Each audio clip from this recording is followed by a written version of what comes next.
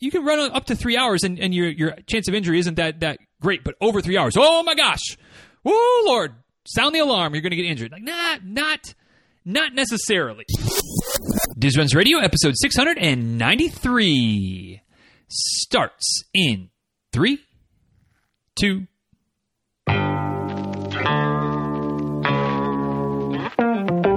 Welcome back to Diz Runs Radio, where I talk with runners from all corners of the running world about running, life, and everything in between. I'm your host, Denny Cray, and it's just about time to head out the door for an easy run and a great conversation. So if you're ready, then I'm ready. Let's get started.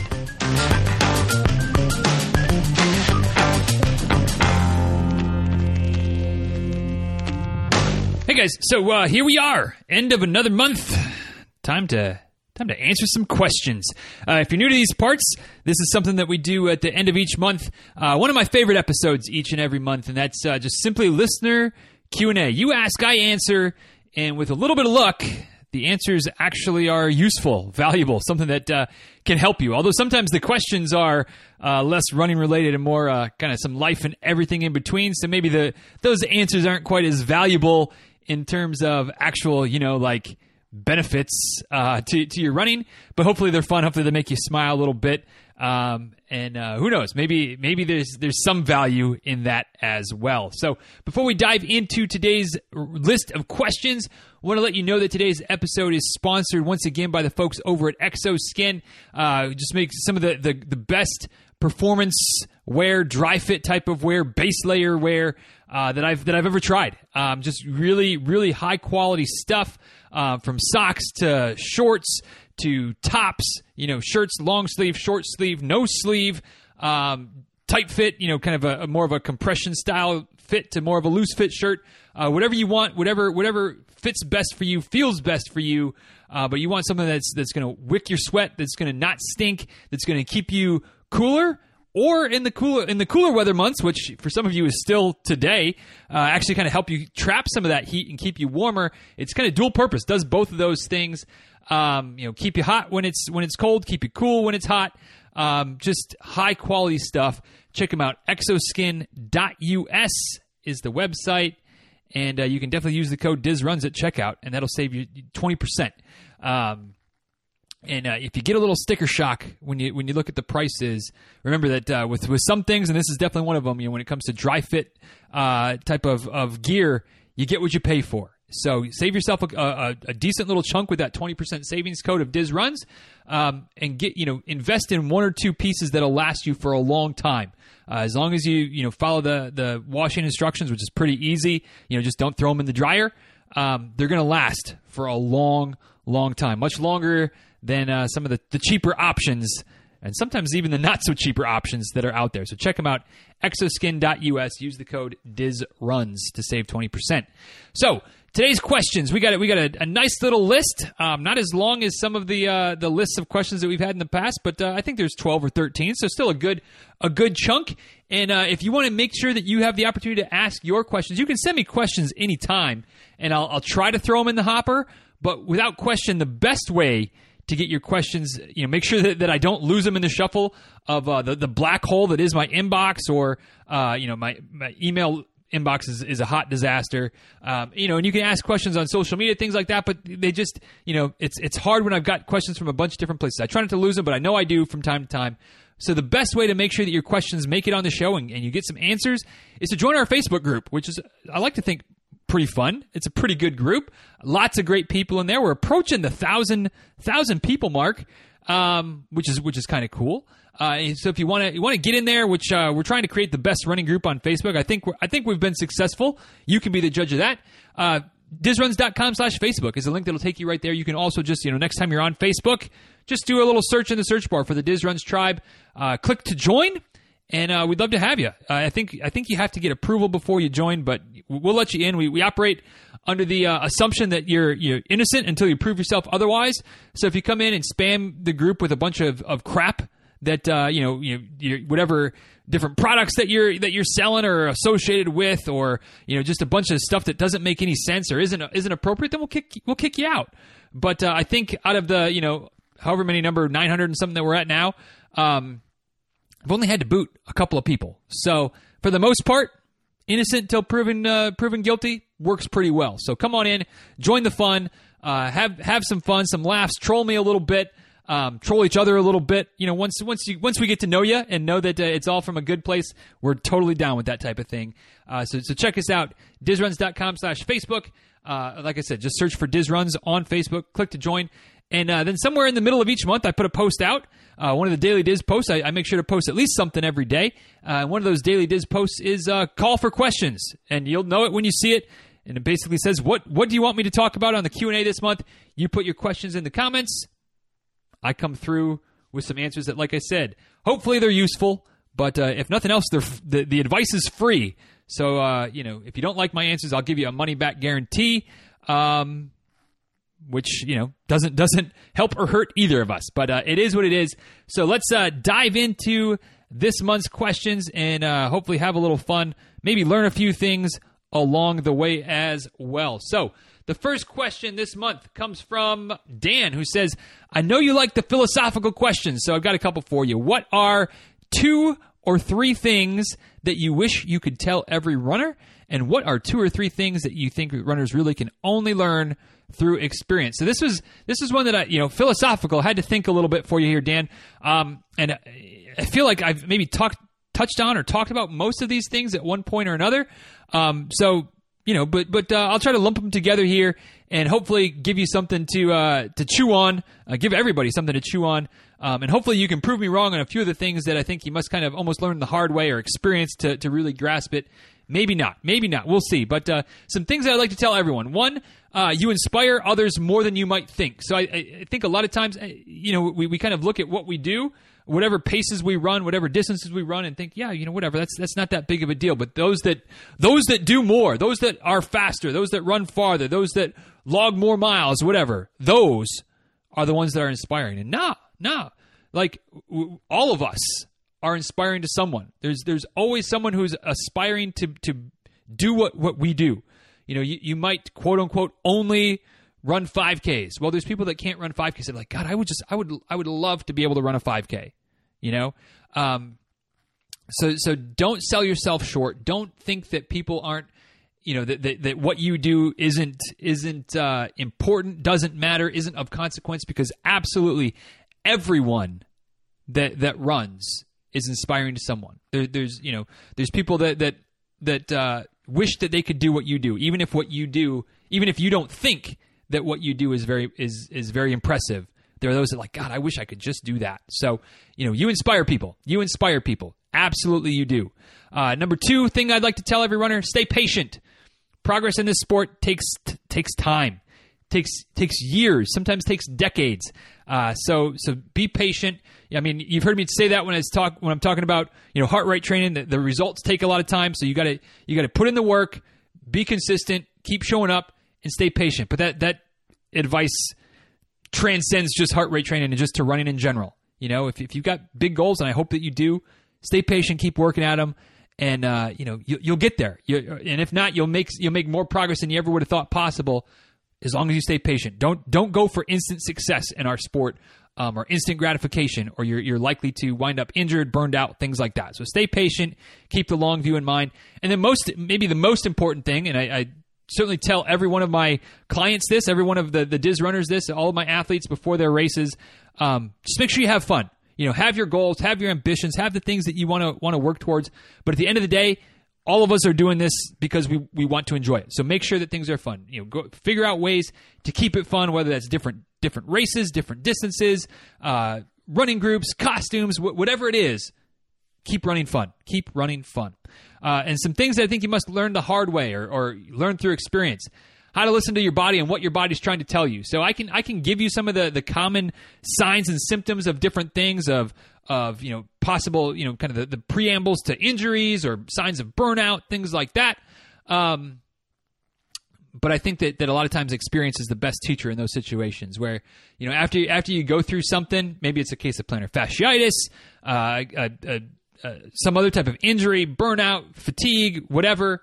If you look back, you can often kind of recognize some symptoms, some signals that something wasn't right, that you just didn't know what your body was trying to tell you for some cases a few days, some cases a few weeks, some cases a few months before, it got to the point where you had to be sidelined for a while. And hopefully you can learn that lesson the first time, and then the next time you feel that little tightness in your foot or that little twinge in your knee or that little feeling of, God, I really just don't want to run today.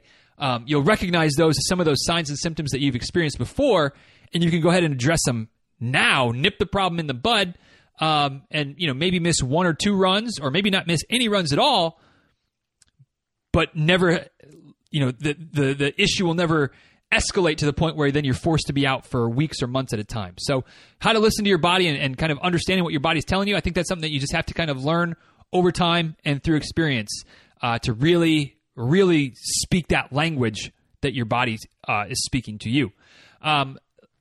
Another thing I think that must be learned the hard way, that less is often more.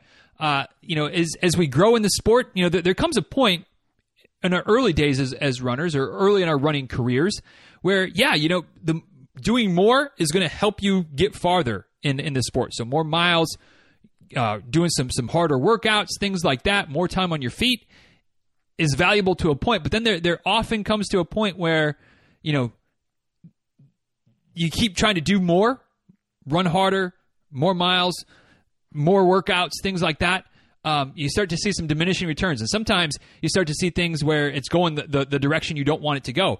And a lot of runners, a lot of us, we kind of double down on, all right, well, I need to do more. Sometimes you got to learn to back off. Oftentimes, less is more. And again, I think that's something that's easy for me to say, easy for you to hear and go, yeah, that kind of makes sense. But in the moment, we don't recognize it until we kind of have to maybe learn that lesson the hard way and recognize that, kind of start to see that when you back off a little bit, wow, the body feels better. And you start to see, gains again. Like, wow, that was weird. How did that happen? I'm running less than I did last year.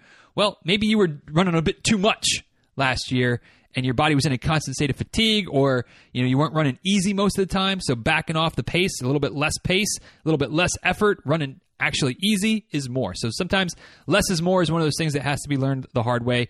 And then, one other thing that is often learned through experience, I think, or maybe best learned through experience, is just what it feels like to cross the finish line of your first marathon or whatever. You insert first epic running moment that you maybe weren't ever even sure was possible. So maybe it's your first 5K, maybe it's your first half marathon, ultra, first BQ, first whatever. But that feeling of accomplishment, you've heard me talk before about the emotions that you experience at the first, at least that I experienced at my first marathon finish. I can't put those into words. It's hard. It was emotional. It was wow, I did it. That was crazy. I'll never do it again. But the actual feeling, it just doesn't come. But a lot of people I've talked to have expressed that they've felt that same way as well. Where they can kind of try to put some words to it, but that real. The real painting the real picture with words is just not possible. So, if there's a goal that you've been working towards or is out there and you think, oh, I could never do that, keep chipping away.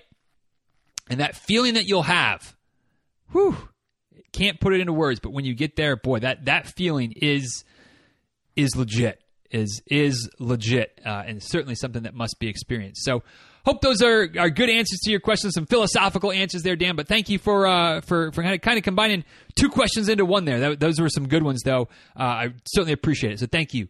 Next question comes from Bruce. Says, some coaches say not to go over 3 hours for your long run, but I'm a 4:30, hopefully, marathon finisher, and feel the need to go over 3 hours and get in a couple of 20 milers. I don't feel ready if I haven't done at least a 20. What's your opinion, and why or why not? What do you recommend? And I know that it increases chance of injury. So, Bruce, I'm going to push back just a little bit on that last statement there. I don't think that going over 3 hours in and of itself necessarily increases the risk of injury any more than it's not like 3 hours is this magical number where you can run up to 3 hours and your chance of injury isn't that great, but over 3 hours, oh my gosh, whoa, Lord, sound the alarm, you're going to get injured. Not necessarily. I think that the better thing to keep in mind there is pace. There's a quote, and I can't remember who said it, but it goes something along the lines of, it's the pace that kills, never the distance. And obviously, to a point, that's, yes, adding a bunch of distance can cause some problems, but it's that level of exertion. It's that pace, the intensity of your run that's going to cause you more problems than going a longer distance. I mean, shoot, you could go out and walk for 3, 4, 5 hours. Now, you might not cover 20 miles, but you can go walk, time on your feet, no problem. You could run some in there too, no problem. But to try to go out and hammer a hard pace, marathon goal pace for 3, 4, 5 hours, that's when you feel beat up. That's when you really sore the next day. So I say all that to say this: when it comes to my take on training for a marathon, like I said in the book, a little subtle plug here for Be Ready on Race Day. But I think there's kind of 3 ways you can do it. You can do it that I'm not going to go over 3 hours or over 20 miles. So kind of I'm going to get a good chunk of training, but not push it too much. And that works for some people. There's those who like to go, get to where kind of, I think I said in the book, where you can kind of see the finish line, but don't quite get there. So that might be somebody like you who wants to get 20 miles, maybe even a little bit more, maybe get 21 miles, 22 miles. And if that takes you 3.5 hours, 4 hours, so be it. No big deal. Just keep that pace easy. Run slower than goal pace, but get that time on your feet to get the miles in. Hey, you're gravy. And then there's those that like to go up to or even beyond the distance before race day. And literally, I mean, I have one of my athletes who we kind of, I don't know if we butted heads. I don't know if we ever really butted heads on it. But, when I first started working with her, she was like, look, I really feel the need to go 26 plus miles, a few weeks before a marathon. It just gives me that confidence that I can do it. And, I really would like to do that. We make it work every marathon she's run, and I've been working with her for a few years now. So it's been multiple marathons. We've gone up to 26 miles. Shoot, before she ran an ultra with me earlier this year, and I think we did. I don't think we went over 26 miles. Maybe we did 27 or something like that. But we went, in training leading up to this 50K, 26, 27 miles. So, and it didn't cause her any issues, didn't cause her injuries. She kept the pace nice and easy, got some time on her feet, no big deal. So, all that to say, Bruce, that I'm totally okay with going over 3 hours in training. I'm okay with going as long as you want to go, getting as many miles as you want to go, as long as you're keeping the pace legitimately easy. So don't feel like you need to go 20 miles at the pace that would allow you to hit your 4:30 target for the marathon. Shoot, go a minute per mile slower, 2 minutes per mile slower. It doesn't matter how much per mile slower. Get your miles or get your X number of time on your feet, allow your body to experience that, but don't worry about the pace. Then on race day, hammer it. Go for that 4:30. But don't feel like you can't just go over 3 hours, or all of a sudden all your worst nightmares are going to come true. I don't know that you have to do that. In fact, I know people that don't. I know people who live and die by that 3 hour ish, kind of long run, and they're 4.5, 5 hour marathoners, and they don't go past that. I don't know how that works for them from a mental standpoint. If nothing else, I feel like I need to go 22, 23 miles to get ready for a marathon. But that's me. It sounds like that might be you too. So go ahead and get yourself, a good quality long run in there. Even if you get up to closer to 4 hours, it's not the end of the world. Just keep the pace easy. That's what you need to control, is the effort you're putting into the run, more so than the amount of time on your feet. Or at least that's where things go wrong if you push too hard for those longer runs. So hope that helps, Bruce. Hope that makes sense. And good luck. Good luck on your next race. Next question comes from Aaron. It says, can a Cadbury egg be considered pre-run fuel? No, man. No. A Cadbury egg is useless as far as I'm concerned, unless I need to throw something at somebody. If I need to wing something across the room, throw something at the dog to get his attention, want to make Addie dance by having her jump around from things, then maybe a Cadbury egg would be useful. But a Cadbury egg is useless, terrible, disgusting. Maybe worse than jelly beans? I don't know. As far as just candy in general, just yuck. Yuck, yuck, yuck. And not like Three Stooges, yuck, yuck, yuck, yuck, yuck, but like disgusting, disgusting, disgusting. Cadbury eggs, ugh, gross. Want me to tell you how I really feel about that? Anyway, yes, Aaron, whatever. If you want to eat a disgusting Cadbury egg before a run, I'm not going to stop you. But even in my high carb days, you wouldn't catch me eating a Cadbury egg. Even if there was no other candy, I'll just go candy-less at that point. Next question comes from Karen. Says, when you trained for your 50K, what was your longest training run? I suppose, Karen, it kind of depends on your definition of when that training window is. But the simple answer is 26.2 marathon distance. So my last 50K was the third weekend, something like that of January.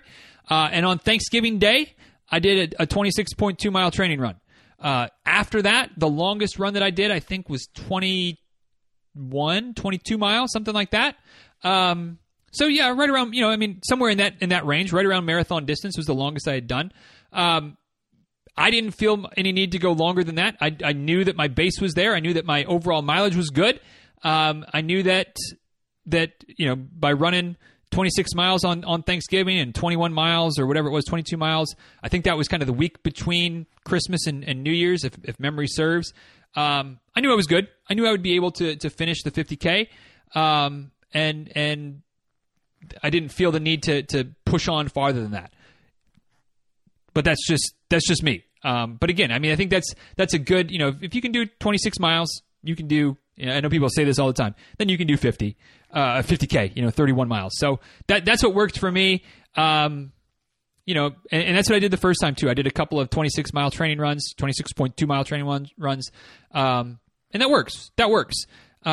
You can cut those down and do more doubles. I didn't do really any doubles or any back-to-backs where I did, 20 miles one day and 10 miles or 15 miles the next. That doesn't really fit my normal training routine. If I go up to, I'm going to stick with if I go up to like a 50 miler, I'll probably have to do something like that, make that work where I'm doing, maybe 26 miles one day and then 15 miles the next day to get used to running on kind of heavy tired legs. Because I just don't really want to do like a 35 miler in one shot or 40 miler in one shot. So that's an option too in training for a 50K, but it's not something that I've done in the past. If I got more serious about 50Ks, maybe, but for right now, doing one every couple of years, a 26er, a month or so beforehand, that's good enough. That's good enough for me. Next question, also from Karen, kind of following up on the 50K idea here. Any tips for running a 50K? I'm considering running one in May. This will be my second one. The first one I ran, I had a lot of, let me read this again here. The first one I ran had a lot of gravel, and I did not realize how hard it would be on the body. I was so sore, I said I would never run one again, but we all know how that goes. So any advice would be appreciated. So, beyond the mileage, and like I said, you don't necessarily have to do a 26 miler, but that's what I did. But beyond that, what are some tips for running a 50K? So let me think about that for a second. So here are a few things that I would recommend. One, don't feel like you have to run the whole thing. Obviously you don't necessarily have to run the whole thing on a road race, but especially if this is a trail race, even if it's a gravelly type of trail, 50K, that's a long freaking way.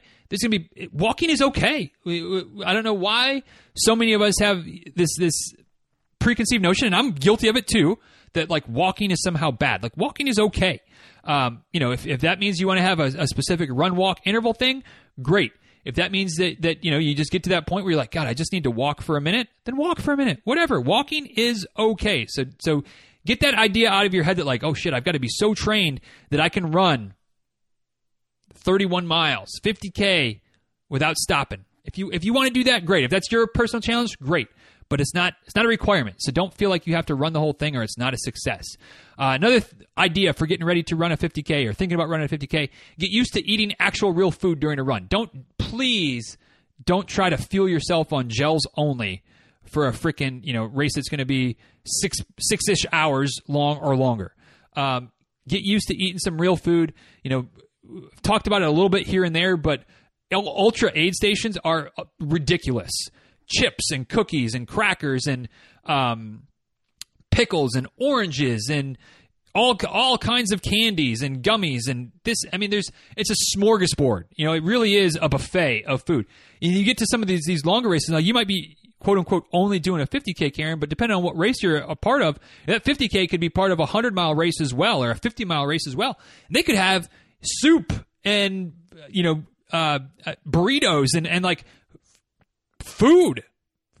Peanut butter and jelly sandwiches are a staple. There might be some grilled cheese. There might be some chip. I mean, the amount of food that is available, the variety of food that is available at different ultras is kind of mind-blowing. So get used to doing that. Fuel some of these runs, not just with sugar and fructose and crap coming out of a gel packet, but get used to eating some real food and how your body reacts to that. Learn what you maybe shouldn't eat because it doesn't set well on your stomach. So trying some different things. Salted potatoes are a common one. But getting used to eating real food during a run is something that a lot of road runners and people that don't go beyond marathon distance ever and typically run even shorter than that, that's like this completely foreign concept. But to ultra runners, somebody said somewhere, I don't know if it was on the show or if I read it somewhere, but an ultra marathon is really just an eating contest that has a finish line. It's how much can I eat at this aid station, then run to the next aid station and eat something there and run to the next one. That's a key component to the race is figuring out what foods to fuel yourself with, what digests well, what sits well in your stomach. So getting used to eating real food during a run, pretty important thing for an ultra. I would also encourage you to have 0 time goals. Don't worry about it. Even if it's the same race that you ran before, trail conditions are different, weather conditions are different, and obviously that's the same situation with road running and road races, but it's even more so on the trail. Even those things impact a trail run even more. A little bit of rain on a road race, no big deal. A little bit of rain on a trail race can turn a dry, fast trail into a mud bogging pit. You could be into standing water up to your knees depending on how the trails drain. So it's the weather makes a big difference, and as such, 0 time goals. Just go out there, aim to have a good day, take your time, have fun, take some pictures, laugh, talk, whatever, and no worries about how long it takes you to finish the race. When you get to your dark patch, and you will get to a dark patch, don't despair. It'll get better. I've had those in both of my 2 50Ks that I've run, where there are points where it's like, this just sucks. I hate this. I don't want to be out here anymore. This just sucks. And you just keep moving forward. And for me, that meant walking more than I wanted to. Just walk. And pretty soon it's like, all right, I'm starting to feel a little better. Let me try to run a little bit. And it doesn't feel great, but you kind of start, all right, settling in, feeling all right. Just start going, keep moving, one foot in front of the other. And obviously you don't feel fresh as a daisy after you've been running for 5 hours, or at least been on your feet for 5 hours, maybe running for 4 of those hours and walking for 1 of the hours.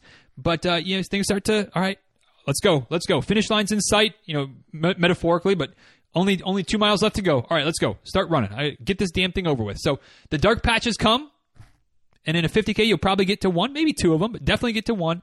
It'll get better. Just keep going. And last but not least, if you're looking for a race to run, if you're still undecided, looped courses are not as bad as you might think. I'm definitely a fan of the looped course after running Bear Bait.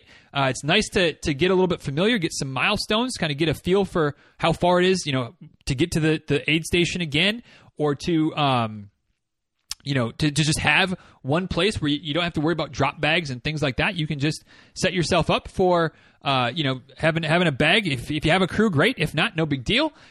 Different clothes, different shoes. If you start to get hot, you can drop, take nice gear with you, and all you have to do is make it back to the aid station and drop it off, and it'll be waiting for you. Or, if you don't need a jacket at first, but it starts to rain later, you have your rain gear with you, boom, you pick it up. So, looped courses I think especially for road runners, we think, God, those would be so boring. They're not that bad. There's definitely some benefits to running a looped course. So those are some things I would encourage you to at least have in mind. Think about if you decide to pull the plug and or pull the trigger, I guess, and sign up for the second 50K. So hope that helps, Karen. And if you have any other questions, obviously just let us know. We've got plenty of folks in the group that have done 50Ks before, and I'm sure that they'd be happy to chime in. Thinking of Isla and Angela. Chris has done a couple. and I know there's others as well that aren't coming right to mind. I apologize, but lots of people that can give you some thoughts and some suggestions when it comes to running ultras. So get back to questions here in just a second, but first taking another minute and reminding you about Exoskin. And one thing that I don't know if they want me to tell you this or not, but hey, I get control of how I do the sponsories. Now, maybe it means they're not going to come back and sponsor any more episodes. Who knows? But here's the dirty truth about Exoskin. Okay, so one of their technologies, they blend the fibers with copper, which is obviously an element that helps to reduce odor in the gear. And if anything, I'll put something to the test for you. And this may really gross you out. This may be something you're just like, well, yeah, shit, I'd do the same thing. But when it comes to my socks, so I have one pair of Exoskin toe socks, and I've worn them probably, 8 runs in a row, 10 runs in a row before washing them. No smell of funk, nothing random growing on them, nothing random growing on my toes after I pull them out of the socks. Now, I've washed my toes, more than 0 times out of 10 runs. Maybe not a lot more, but at least more than 0 times out of 10 runs. But never once did the socks start to stink or anything like that. They never got crusty. They never got anything, and that's because of the antimicrobial and odor eliminating properties of the copper and the fabric, the patented production process of the Exoskin clothes. So, like I said at the beginning, that you might get a little sticker shock when you look at some of the prices of the gear that they have, although it's really not out of line with similar products on the market. But between using the code DizRuns, save yourself 20%, and realizing that you don't have to get 7 pairs of socks so that you don't have to do laundry every day that you run, so you can run in these good socks every time, or run in this great top or the compression shorts or whatever. You can get away with wearing them several times in a row, and really you don't even necessarily need to wash them after that. But at some point, I think even for me, who's is like the least germophobic person in the world, at some point I'm like, God, I haven't washed these socks in like 3 weeks. I should probably throw them in the laundry and clean them up. And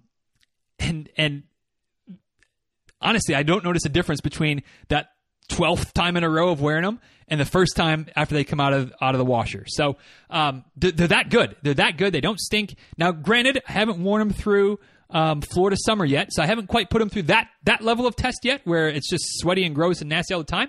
But it's been pretty sweaty and gross, and it's feet trapped in shoes, sweaty and gross and nasty, still smelling like a daisy after however many 10, 12 wears in a row. So all that to say, get yourself 2 pairs, and you'll be good for at least a couple of weeks before you have to wash them, or before you, if you can go that long, at least a week, and so now you're not looking at buying a whole bunch of socks, although, certainly as a proponent of the brand, as somebody who's, they're a sponsor of the show, would like to get you to buy as many as you want. But if you feel like they're a little bit expensive, get yourself 1 or 2 pairs, and you're good. You're good. You don't have to wash them that often. Like I said, I don't know if that's what they want me to tell you, if that's supposed to be a selling feature or not. I guess I'll ask for forgiveness if they don't like it. But, it's something that if I was thinking about buying them, I'd be like, God, I don't know if I'd spend this much for 1 pair of socks. Well, guess what? That 1 pair of socks, you can wear them 6, 7, 8, 10 times in a row. And all of a sudden it's like, wow, it's kind of like having 10 pairs of socks for, whatever it is, $24. That's not so bad. Plus you get 20% off of that. Use the code DizRuns. So you're talking 10 pairs of socks for like $20? That ain't bad. That ain't bad for some of the most comfortable, high quality socks that are going to leave your feet, no blister issues, no issues at all. So, for what it's worth, get yourself 1 pair, wear them multiple times, and they're not gonna stink. You're not gonna have your significant other, your kids going, God, what died in here? No, because the socks are that good. The technology is that good.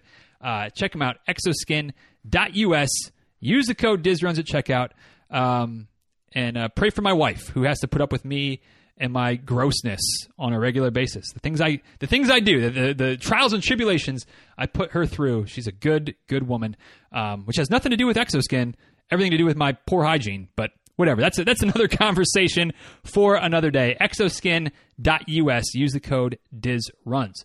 So, getting back to the questions. Where were we? We just answered Karen's 2 questions. All right, so next question comes from my man and neighbor Ish. Next town over. We got to get together and run one of these days here, Brian. But next question comes from Brian. He says, "What is a typical running regimen when it comes, to maintain between training blocks? E.g., what do you do when you don't start for a number of months until training begins for the next marathon?" So you finish a race several months or weeks before the next training block. What do you do to maintain your fitness is the question there. So, you could hire somebody like me, Brian. I'll keep you on track. But more seriously, I mean, that is a lot of what goes on. And a lot of the athletes I work with and my personal philosophy is, you train for a race and you certainly want to ramp up and peak for your race. But then in between, obviously, you don't want to just let things go. You don't want to do what I did the first couple marathons I ran, where I trained up for a marathon and then didn't run for several months coming off of it, and then couldn't believe that it was hard to run 2 miles. I mean, it makes sense in hindsight, and obviously it was a foolish thing to do. But when I didn't really know any better and I wasn't much of a runner, that's kind of what I did, and got it. That sucks. So you want to maintain your fitness. Now, so what do? Well, the easy answer is keep running. Keep running between. Now, obviously, again, you peaked for this race. You built up for this race. You don't want to keep things at 20 miles every week long run type of level. But settle into something that's a nice level of fitness that works for you. 10 miles, 12 miles, something like that for your long run. Keep your weekly mileage in that in a comfortable but higher, somewhat elevated level. So maybe that's 20 miles, maybe that's 30 miles, maybe it's 40 miles, whatever it is. But maintain a regular routine of running. Keep the pace easy. Don't push yourself too hard. Mix in some workouts here and there. Regular long run. That's what it looks like for me. I mean, really, honestly, my training looks zero different. Maybe if you looked at my training calendar, which I don't know if I have 2019's version as public or the link out there, but if you want to look at it, you can look at it. It doesn't change whether I'm training for a race or whether I'm not, other than the distances of my long runs ramp up when I'm leading up towards a race. But otherwise, it stays exactly the same. I run the same days of the week. I do my strength training, do my yoga, things like that, my cross training. Nothing really changes except for when a race starts to approach, I ramp up a little bit higher to get ready for that race. That's what I would encourage you to do as well. I did a quick tip episode maybe about a year or so ago, and there's a link in the show notes, dizruns.com/693, where I talked about increase your floor to increase your ceiling. So, if you settle into a normal routine after training block where 10 miles is your regular long run, well, maybe after the next training block, settle into where 12 miles or 14 miles or 15 miles is your new quote-unquote standard, your new regular for your long run. Because what that does is that lets you start training for the next cycle a bit farther ahead. You've got a bit more of a strong base, a bit better fitness, and what that does is give you tons of options. If you're starting marathon training, you can comfortably run 15 miles, and you've got 16 weeks, 12 weeks until your race. We've got nothing but options as far as how many times we want to touch 20 miles. You got a good solid base. We can do some fast finish work, some speed work, some things to really help you, really be locked in, peak fitness, ready to go. If you start that training block 16 weeks out and you're at 10 miles or less as far as what you can comfortably handle for your long run, I'm not saying that to shame anybody. I'm just saying that, over time, from one race to the next, if you can keep bumping that up a little bit to have your base be a bit stronger, how much more flexibility do we have? How much more how many more good quality long runs can we get in? Don't have as much that we need to ramp up to get ready. The difference is legitimate. It's a legitimate difference, and it's something that several of the athletes I work with, that's something we've been working on. Is from 2 or 3 or 4 years ago when I started working with these folks to where we are now, their quote unquote regular long runs, maybe not much, but in the grand scheme of things, 4 miles farther per week, 5 miles farther per week on average. Makes a world of difference. Makes a world of difference when it comes to training for that next race. So that's what I would encourage. Kind of maintain a pretty regular routine, whether you're in training or not, but bumping up those long runs just a little bit so that you're starting the next training cycle from a bit more forward position is going to really help you hit your goals, be prepared for that race, be ready to go. So obviously, Brian, if you have any questions, let me know. and we'll get figured out. If you need some help with that kind of stuff, that's what I'm here for as well. So we can always have those conversations if you're interested. But thank you for the question. I hope that helps. Next question comes from Ms. Brooke in South Georgia. Says, how do you use the same, or how do you, come on, Diz, read the question right. Do you use the same shoes for trail running as road running? I do not. That said, I very well could. There's nothing super magical about trail shoes. There's nothing super required about trail shoes. But it really depends on the trails you're running. So the trails that we have down here, at least most of the trails we have down here, the ones that I primarily run on, are not very technical. There's not a bunch of loose gravel. There's not a bunch of mountainside or mountain, kind of edge of the mountain type of terrain where a slip could literally be the difference between life and death. There's not a lot of rocks and sometimes there's some tree roots, but not too many that I have to try to walk on or run on, things like that. So I don't need real fancy trail shoes. Now I have some trail shoes, and a lot of that, honestly, comes from the fact that I've been working with Altra for years. I've been an ambassador now. This is my 6th year, so I get a certain number of free shoes every year. And at some point I'm like, let me try some trail shoes. And now that I work with RunningShoesGuru.com as well, I do shoe reviews for them, so I get some free trail shoes from them as well to review, and I can keep them afterwards. So I've got way more trail shoes than I need, and way fancier, grippier, gnarlier trail shoes than I possibly need. The trails I run on, I could absolutely get away with running in my road shoes, but because I have trail shoes, I use them. So if it's a matter of going out and buying trail shoes for yourself, look at the trail that you're going to run on. You go out the first couple times. The first few times I ran the trails, several times I ran the trails, I absolutely just ran in my regular road shoes. No issues at all. Again, I don't have to worry too much about mud and muck and slipping and ice and loose gravel and things like that. So I didn't really need to get trail shoes. So if the trail requires it, get yourself some trail shoes. If it doesn't, you don't have to. It can be nice. There's some features, especially if you get into some sloppy, some wet areas, things like that, where trail shoes, at least the newer ones that I have like little spots where the water drains out of the shoe a bit. It's designed to drain water. So if you go through a water crossing or a muck section of a trail where it's just mud and muck and nasty, the water comes in, but it comes out pretty quick, so you're not running in sloshy, soggy shoes. That's nice. That's a nice little feature. The trail shoes tend to be a bit more protected as well. So if there's a bunch of, if you're going through brush and things like that, it's going to keep your shoes a bit, your shoes aren't going to necessarily rip and tear like maybe some of the shoes that I have that are more road running shoes, less protected. Going to also beat up my feet a bit more. So, there's reasons to get trail shoes, but they're not necessarily required, especially if you're running on fairly non-technical trails. So hope all that helps and makes sense, Brooke. It really depends on the trail you're running on. As to whether or not I would recommend getting some trail shoes or not. Next question comes from Rhonda. Says, what is the best ultra running shoe for long distances? I have 2 pairs of the Escalantes, which I love for everyday running, 3 to 5 miles. I'd like something with more cushion for the longer distances. And Rhonda, this is a question that I really struggle to answer because for me, the Escalantes are a great shoe for long distances. I mean, I love my Escalantes for marathon distance, training runs, marathon distance races. I think they're great. I think they have plenty of cushion for those longer distances. And I'm not saying that to make you feel bad or make you re-question. I'm saying that to illustrate that different strokes for different folks. There are definitely shoes out there that have more cushion. That try them, give them a shot.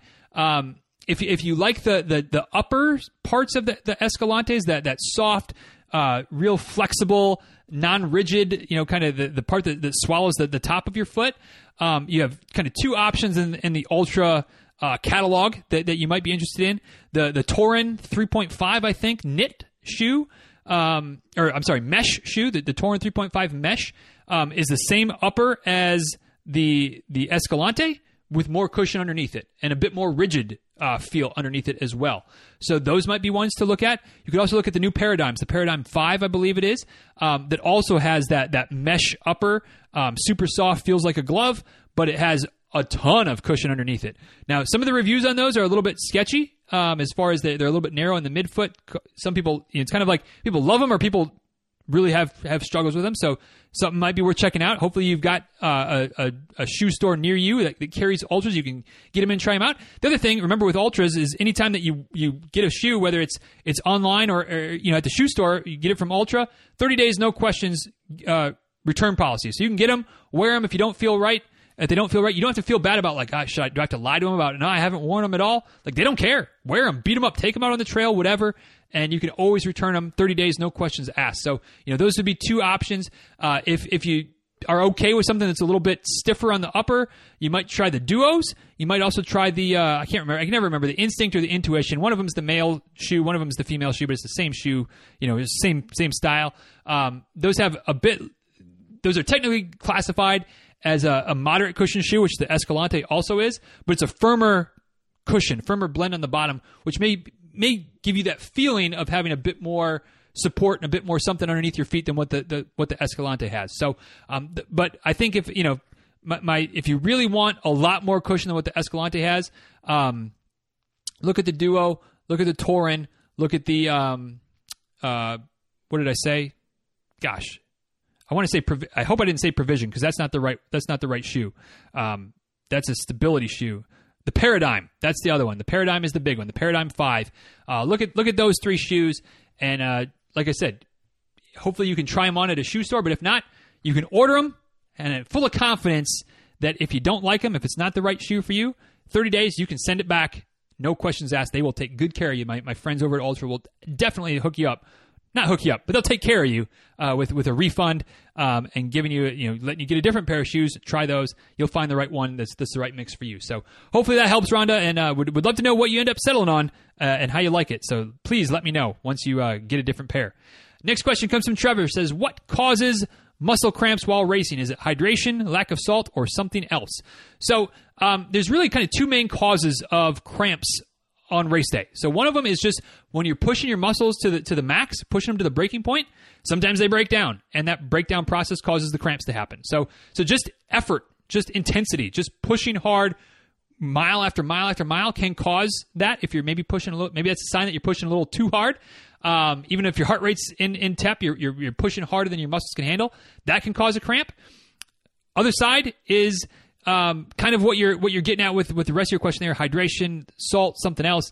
It's an electrolyte imbalance, and that can come from being dehydrated. It can come from being overhydrated, and it can have nothing to do with hydration at all. It can have all to do with what you've replaced, what electrolytes you've replaced. So without trying to get too far down the physiology rabbit hole here, within your muscles, you've got this concentration, this kind of it's a delicate balance, but there's obviously some wiggle room of sodium, potassium, and what's the other one? Calcium, I think, are the three minerals that have a lot to do with your it's a pump, the pumping action of your muscles, the contraction and relaxation of those muscles. So again, without getting too technical, when your muscles contract, certain the muscles literally are pumping one of those minerals into the muscle, and then when it's ready to relax, it pumps it back out. All right, and the different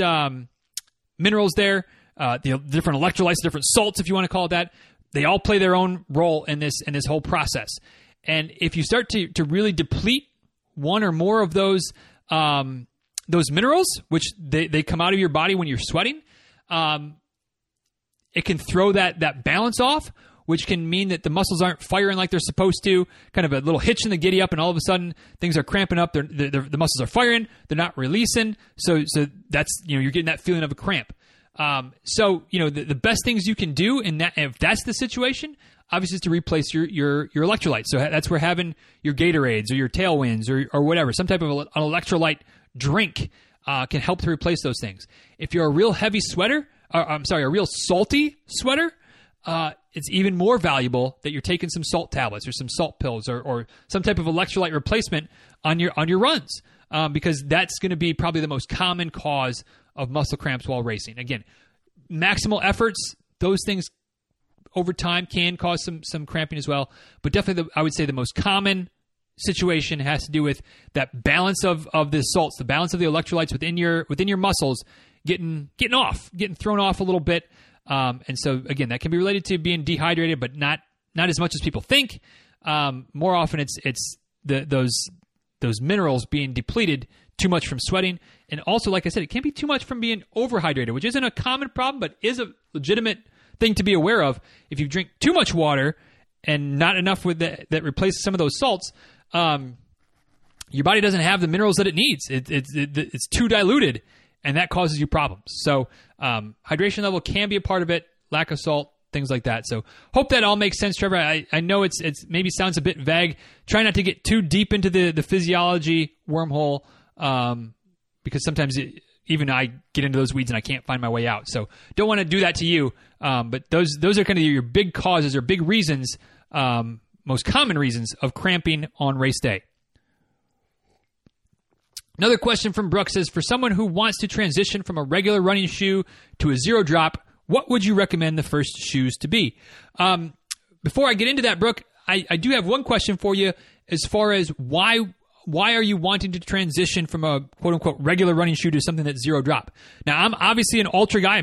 As I'm recording this, I've got a freaking ultra shirt on. I've got ultra shorts on. I've got an ultra freaking buff on my head, bandana on my head. So clearly, I'm going to, the most probably expected answer is like, yeah, go get yourself a pair of ultras and roll with it. But, if you're wearing a quote-unquote regular running shoe and you're not having any problems, I don't want to say don't transition to something like an ultra or zero drop shoe, but, if you're not having any problems, you're not having any issues, sometimes switching up your shoes, especially switching it up dramatically, kind of is asking for some problems from your body. So at least some adjustment period that, if you're not having any issues, I don't know. Do you want to go looking for an issue? So something to think about. Just because if you're wearing a shoe that's not giving you any trouble, maybe stick with something similar than that because it's not giving you any trouble, That said, if you're going to switch to a pair of something that's zero drop, obviously, like I said, I'm an ultra guy. Get yourself some ultras. Which ones? I don't know. Kind of like with Rhonda's question, it's not like there's a set, this is the best shoe. What are you currently wearing? Is it something that's pretty thick cushion? Then get one of the ultras that's a thicker cushion. If it's something that's more of a minimal, lightweight, not much of a cushion to the shoe, then get something like that from Ultra's catalog that's not very, very thick, not very dense, not a whole lot of cushion, because that's what your body's used to. You're already switching the drop. There's no reason to make a super dramatic switch because, again, that's more that your body's going to have to adjust to, more risk, more potential risk for something to go wrong, for your body to rebel a little bit. So try to switch to a similar type of shoe than what you're wearing, okay? One other thing to think about, whatever shoes you're in currently, what's the drop on those? Now, if you're in something that's got a pretty low drop anyway, something like 4 millimeters or something like that, then switching to ultras, it's really not going to be that huge of a transition. Yes, it's going to be a little bit of a transition, but not huge. If you're in something that's an 8 millimeter, 10 millimeter, 12 millimeter drop, something that's a pretty substantial heel, maybe do a graduated switch. Get yourself something that's got a 4 or 5 millimeter drop and use that as a transition shoe. And instead of trying to just completely shock your system by going from a 12 millimeter to a zero drop, like that's a big jump to make. And again, if you're not having problems, you're asking for problems. You're asking for calves that are screaming at you, potentially Achilles tendonitis issues. Long term, I think long term. I'm a believer in zero drop. I'm a believer in how that affects your stride and what that can do for your body and good mechanics and injury reduction risk and things like that. But short term, whoo boy, it's a shock to the system and can cause you some problems. So maybe transition to something like a Brooks or a Nike or something like that that's in that kind of 4 millimeter drop zone, and see what happens there. And then let your body get used to that, wearing those shoes for several months, and then jump to a zero drop. And that's exactly what I did. I went from a New Balance, something that was a pretty heavy heel. I also worked on my stride. So I was focusing on landing with I was trying to focus on kind of more of a 4-foot strike, because I was in the heyday of those. But since then, easier thing to work on landing with your feet underneath you. So instead of landing with your foot out in front, land with your foot as close to under the center of your body as possible, which then you're probably going to be more of a 4-foot, but even if you're heel striking at that point, you're going to be fine because you're landing over top of your foot. Work on that. And then, so I worked on that, and then I switched to a Brooks that had a 4mm drop, and kind of got used to that process. And then I switched to Ultras and haven't looked back since then. So, transitioning shoes is a process. It's definitely a transition. Depending on where you're starting from, it could be a long transition. But hopefully that gives you some suggestions, Brooke, or some ideas, some things you can work with. And obviously, if you have more questions, just let me know, and we'll try to steer you in the right direction. Next question comes from Mr. Short himself. Only one question from Team Short this month, which is a little bit unusual between Chris and Melody, but that's all right. Still love you guys. But first question, or only question from Chris this month. Any advice on how to not go crazy when you have to take an unexpected month or so off of training? What things can you do to set yourself up for success ahead of time for when you can start back? So yeah, this is a tough one. Whether it's an injury, life event, whatever it is, if you got to take some time off for a little while that you hadn't really planned on, obviously it's deflating. It sucks, especially if there's races that you have to try to defer, or you're going to have to miss some races, whatever. Like, it's not an ideal situation. But what do you do to try to keep things together so that when you're coming back, you're missing as little time as possible? So I think that the obvious answer, or at least the obvious first answer, is to, what can you do from a cross-training, strength training, yoga, little things type of perspective to maintain as much fitness as possible. So maybe you can't run because there's an Achilles issue. Just spitballing here. And I work with Chris. He's one of my athletes, and I know that he doesn't have an Achilles issue. So this isn't like some hypothetical where I'm not really being hypothetical. It really is a hypothetical. Say you had an Achilles issue, and running is causing too much stress and strain. You need to give that a break. Well, could you ride a bike? Could you swim? Could you do those types of things to maintain? The answer is yes. With an Achilles issue, yes, you probably could. To maintain some level of fitness, to get your workouts in, while also at the same time taking some stress off of that area. You could probably do some strength training, things like that. So what kind of things can you do to maintain your fitness, to maintain your health and strength and cardiovascular fitness without stressing that area that's injured, if injury is what's causing you to have to take some time off? Do those things. And try to maintain your regular routine as much as possible. So if you normally run 5 days a week, then try to cross train those same 5 days. Try to keep things about the same level. Now, maybe you're not going to do a 4-hour cross training session like you would do or maybe a 3-hour cross training session like you do a 3-hour long run. Maybe you would. I don't know. But try to stay in that same routine as much as possible. To try to reduce the amount of fitness that you might lose if you're going to be out of running for a month or more. Similarly, make sure you don't get yourself in that situation, which I've seen before. I may or may not have seen it in myself before.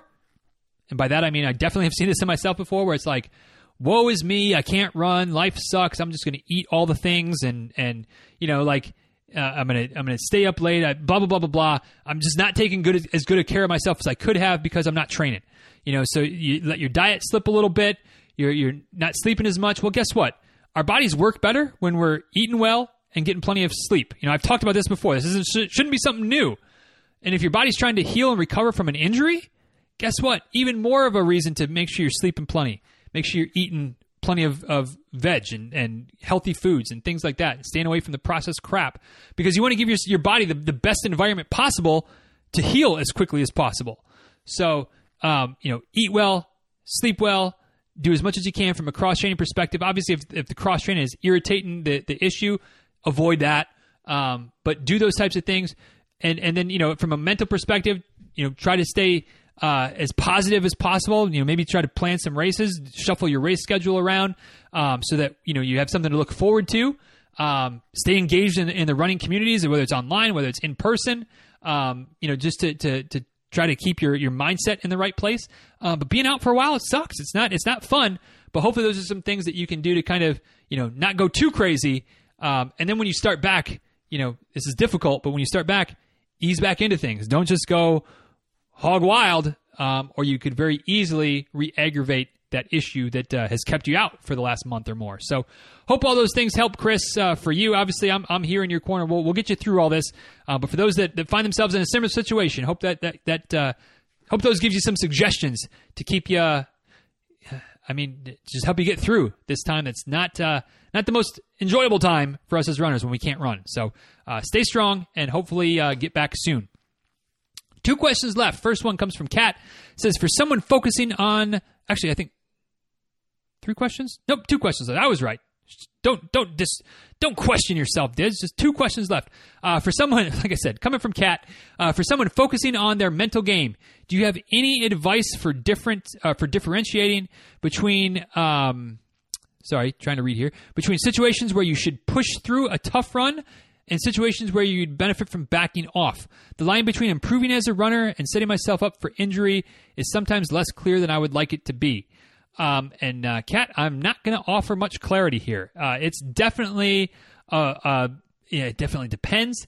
There's definitely no one right answer. There's definitely not even a situation where for you, it's going to be the same every time. Every time you kind of get those feelings, the right answer could be to keep going. The right answer could be to back off. It is the grayest of gray areas. And I'm not trying to just duck your question. It really, really, truly is. The one kind of rule of thumb that I use for myself that you can use for yourself as well is that if running seems to be making the thing worse, like if while you're running it is painful and becoming more painful, that's a pretty good sign from your body to say, hey, back off, stop, this hurts. If running doesn't seem to make the situation any worse, then maybe you've got a bit more latitude to push, to keep on going. Maybe not push farther, push harder, but to at least kind of keep going at a relatively moderate level of intensity. And depending on what you're feeling and what your issue is, that's something to keep in mind as well, that, you can usually get away with running easy because that puts less stress on the body, less stress on the muscles, the joints, the tendons, all that kind of good stuff. So maybe it's a back off the intensity and see what that does. Again, if that's still causing pain, then shut it down. But if pushing at your normal pace is hurting, but you can slow down a bit and doesn't hurt anymore, well then slow down a bit, and hopefully then you can keep going. You can maintain your fitness while your body's healing without too much of a fall off. So, but it depends. It depends. Every situation is different. Every person is different, and so it's really hard to give a firm answer on that, Kat. It's a bit of trial and error. Kind of going back to Dan's question, maybe it's one of those things that you kind of have to experience and learn the hard way because you overdid it and go, all right, well, that was the point where I shouldn't have gone. I shouldn't have pushed through that, depending on what the situation is. And so then the next time you're in a similar situation, maybe the next week, the next month, whatever, you go, all right, I got to this point. Better back off a bit. And then, you don't have that setback. So, sorry, I don't have a better answer for you than that, Kat, but, it just depends. It just depends. And, man, it's a tough one to try to navigate. Other little bit of advice, err on the side of caution in most cases, because, again, you don't want to turn something that's a 2 or 3 day thing into a 2 or 3 week thing if you can help it. And a lot of times being stubborn and pushing through and I'm going to do it, damn it, that's what gets you into more trouble than backing off a little bit more. So, err on the side of caution, and if it's causing pain, that's a good sign to definitely err on the side of shutting it down instead of pushing on. Next question, very similar, comes from Jennifer. Final question. I'm a few weeks into training for my first half. I'm feeling some serious strain/tightness in my right calf and hamstring on and off, mostly after I'm forced to run on the treadmill. How can I tell what's normal from adding mileage and when I'm crossing over into injury and need to back off? Again, Jennifer, kind of like I said with Kat here, it's a tough one. It's a tough one. Lots of gray area. And it's hard for me to just try to offer good advice here that's more general. But again, if it's something that you're feeling it more after the run, after the time on the treadmill, you're probably okay. If it's feeling tight and starting to feel painful while you're running, that's a pretty good sign that, if you keep pushing it, it might become more serious. So that might be a good time to stop the run. Hopefully you'll get to a situation where you're not on the treadmill much anymore. Hopefully you'll start to get some spring weather. You can get outside and sometimes that change of getting onto some different terrains and different elevations and things like that can solve the problem. And hopefully that works for you. But yeah, I mean, it's tough to really say that, do this, but don't do that. When it's come to these situations. So you got to really be in touch with your body. What's it saying to you? What's your feeling? Trust your gut. And again, err on the side of caution. So sorry, Jennifer and Kat, that I don't have a better answer for you guys to wrap this up, but it's really kind of one of those things that you just kind of have to play with and massage a little bit and feel around and hopefully not learn too many lessons the hard way. But sometimes that's what it kind of takes to get a feel for, all right, in this situation, back off. In this situation, keep going. And obviously it also depends on where you are in your training cycle. If you're not training for anything right now, then why push it? Why push it? If it's race day, then kind of keep grinding it out, But Jennifer, good luck with your first half. And it sounds like it's probably a situation where you're probably okay if you're feeling it mostly after the run. But again, listen to your body, err on the side of caution, and trust that, and please, Jennifer, trust that one missed run, one missed week of training is not going to completely derail you. It's something you can work with, you can adjust. If that's what it takes to get your body right, you'll still be able to run that first half marathon, without any issues. I promise you. So that is it. That is the list of questions this month. I thought there was no way in the world we'd get to an hour, and yet here we are, butting up against an hour, crossing over into an hour. Oh, man. Apparently I like to talk. Apparently. And if you ask my wife, she would not agree with you on that statement, because I think I pretty much just spent an hour talking here, and I probably won't talk again the rest of the day. It'll be just radio silence around the house. But anyway, hope this was helpful. Hope this was useful. Thanks to everybody who left questions. If you want to get your questions featured in next month or the month after that, DizRuns.com/Facebook or on the Facebook, just search for the DizRuns Tribe. Come join us, our happy little corner of the internet. And whenever I put the next post out for the March edition of Listener Q&A, sometime in the middle of the month, beware the Ides of March. That's when I'll be putting out, somewhere around there, I'll be putting out the post. Get your questions in there, and we'll have some answers for you a couple weeks later. So, and that is about it. Once again, exoskin.us. Use the code DizRuns. And let me know what you get. Let me know if you checked it out. Any questions that you have, we'll get it squared away for you, and help you feel confident that you're getting something that's really worth the value. And I really believe that their stuff is the best quality I've seen and well worth it. So, but you can also save 20%. That makes it a little bit more worth it too. So, exoskin.us. And until next time, thank you guys for the questions. Thanks for listening to the answers. Hope you learned a little something that'll help you along the way. If you did, go ahead and tell others about the show. Share the show. Support the show. Whatever it is, we're going to keep on going. We got no plans on slowing down anytime soon. So thanks for all you do for me. Hope this is a little way to give a little something back. Hope it's useful. Hope it's valuable. And until next time, please be well. Take good care. Thanks again for listening. And we'll talk soon, all right? Take care, guys.